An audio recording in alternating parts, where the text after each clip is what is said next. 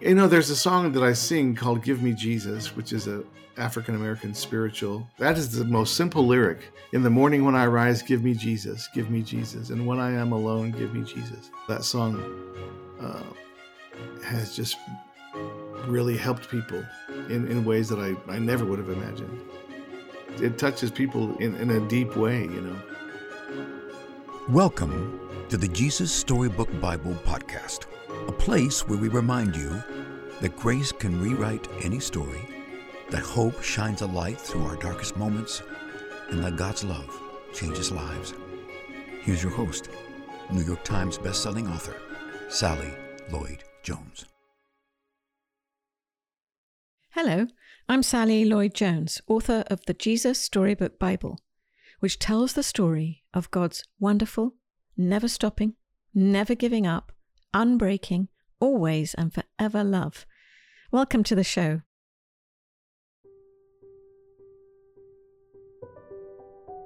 I first knew singer-songwriter Fernando Ortega's beautiful songs before I knew him. His voice has that quality that brings tears to your eyes before you even know why. And then I met Fernando when we were both performing at the Ryman with Andrew Peterson. And I know a rascal when I see one, and so immediately we became friends. And then when I was in Albuquerque a few years ago, I had the privilege of Fernando showing me around on a personal tour of some of his rich family history. Fernando is one of many songwriter friends I have. I've come to understand why in part I'm drawn to songwriters. Picture book writers and songwriters are doing a very similar thing. Picture books and songs are a story told in two languages. For picture books, it's words and pictures.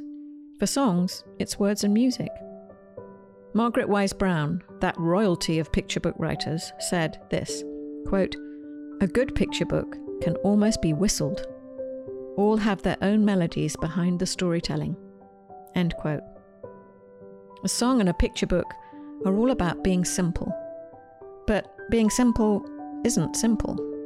Being simple isn't being simple-minded. Being simple is distilling the story down to its essence. I love this quote.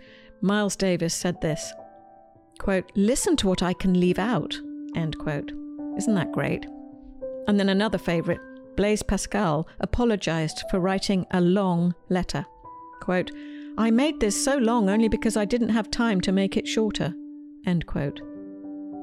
Fernando shares with us some of his writing process and how the writing is all in the rewriting, and how it was through ancient hymns that God led him to his career. I know you'll be as moved as I was by hearing Fernando share a beautiful and amazing story of one of the greatest losses of his life, and how songs can become like prayers. Fernando has seen that art has the power to carry our strongest emotions and to connect us with others. He's courageous, generous, disarmingly honest and vulnerable, just like his songs, and it's such a great honor to hear from him. So without further ado, please welcome my good friend, and now yours, Fernando Ortega.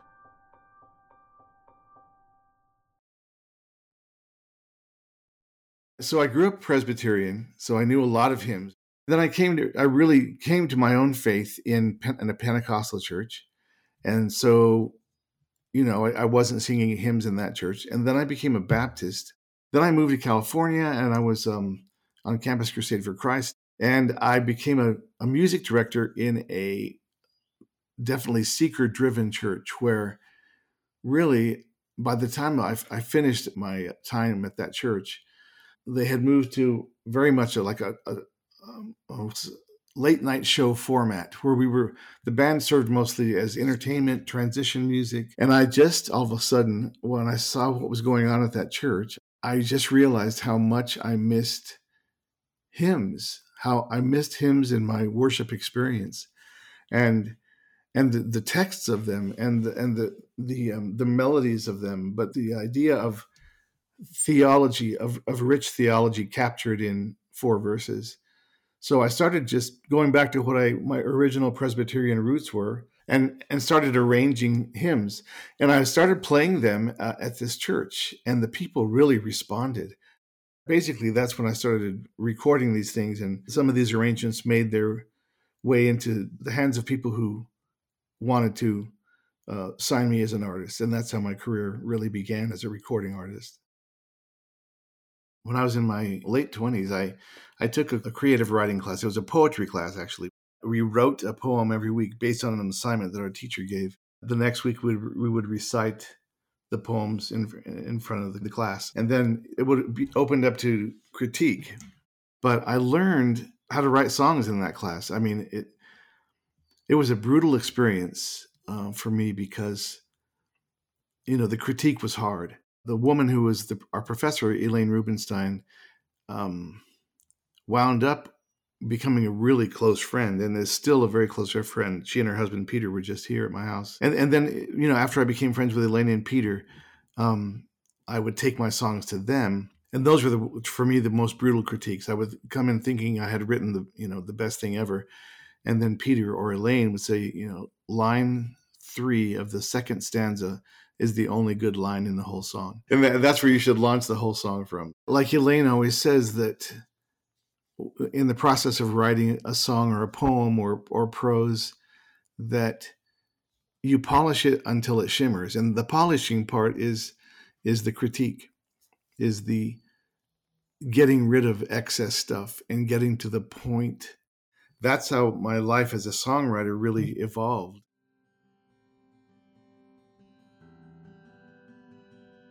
One of the songs I wrote earliest, and that still I think is one of my favorite things I ever wrote, was a song about my grandfather. On the occasion of the 1-year anniversary that he died, I released this song.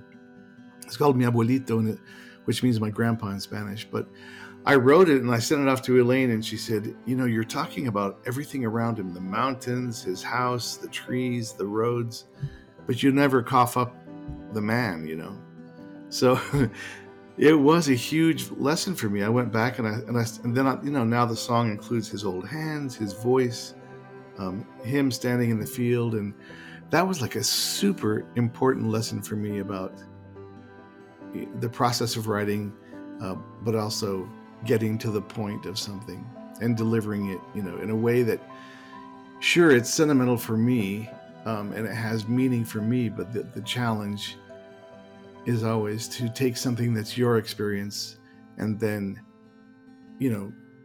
letting somebody take their own meaning from it, making it universal so that they can listen. It becomes about their own grandfather, or maybe their father, or, or someone else in their life.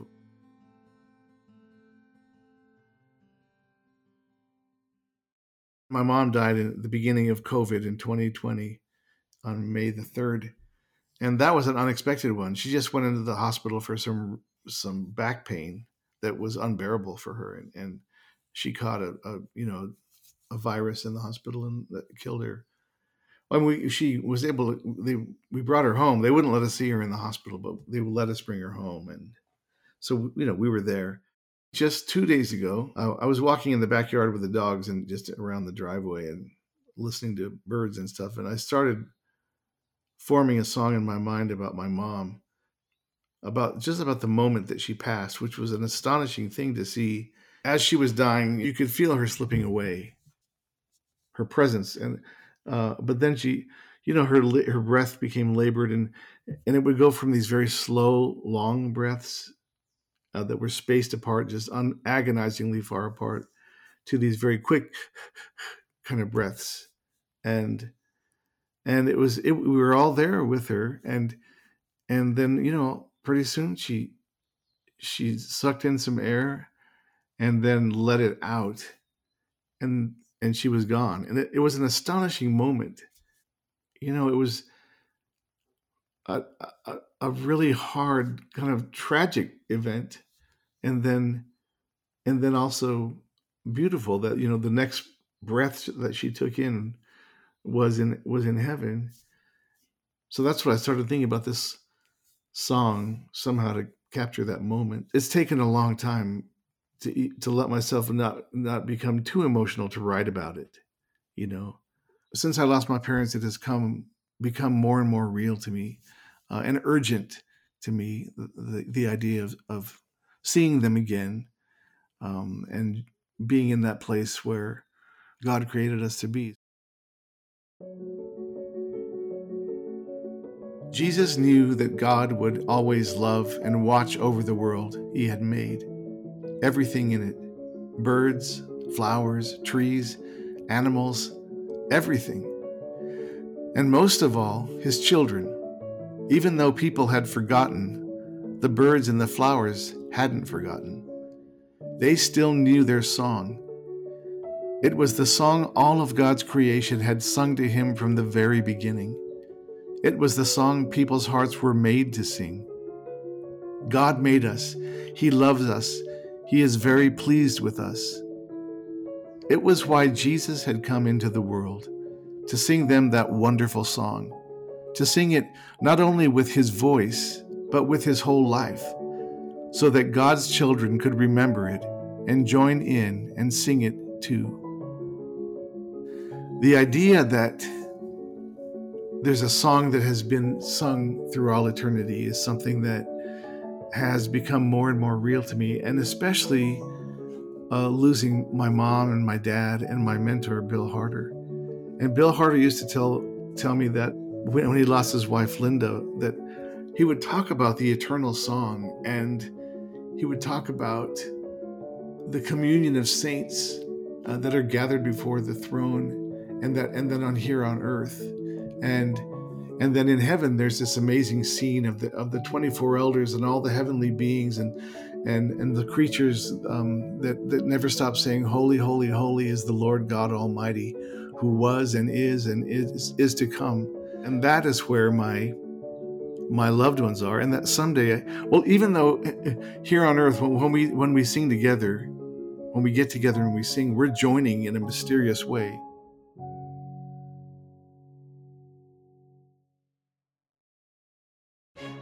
You can get the Jesus Storybook Bible wherever books are sold. To find out more about the book and all of Sally's other books, please visit Sally at sallylloyd-jones.com and follow her on Instagram at Sally Lloyd Jones and at Jesus_storybook_Bible. Before we go, don't forget, God loves you with a never stopping, never giving up, unbreaking, always and forever love. Oh, hello, it's me again, Sally. I'm just popping back briefly to say two things. The first thing is, don't forget to subscribe to the show, because that way you'll get the stories straight to your phone. And the other thing is, while we're at it, would you rate the show and leave us a review? That would be so great, because it helps other people find the show too. I really appreciate your help. Thank you.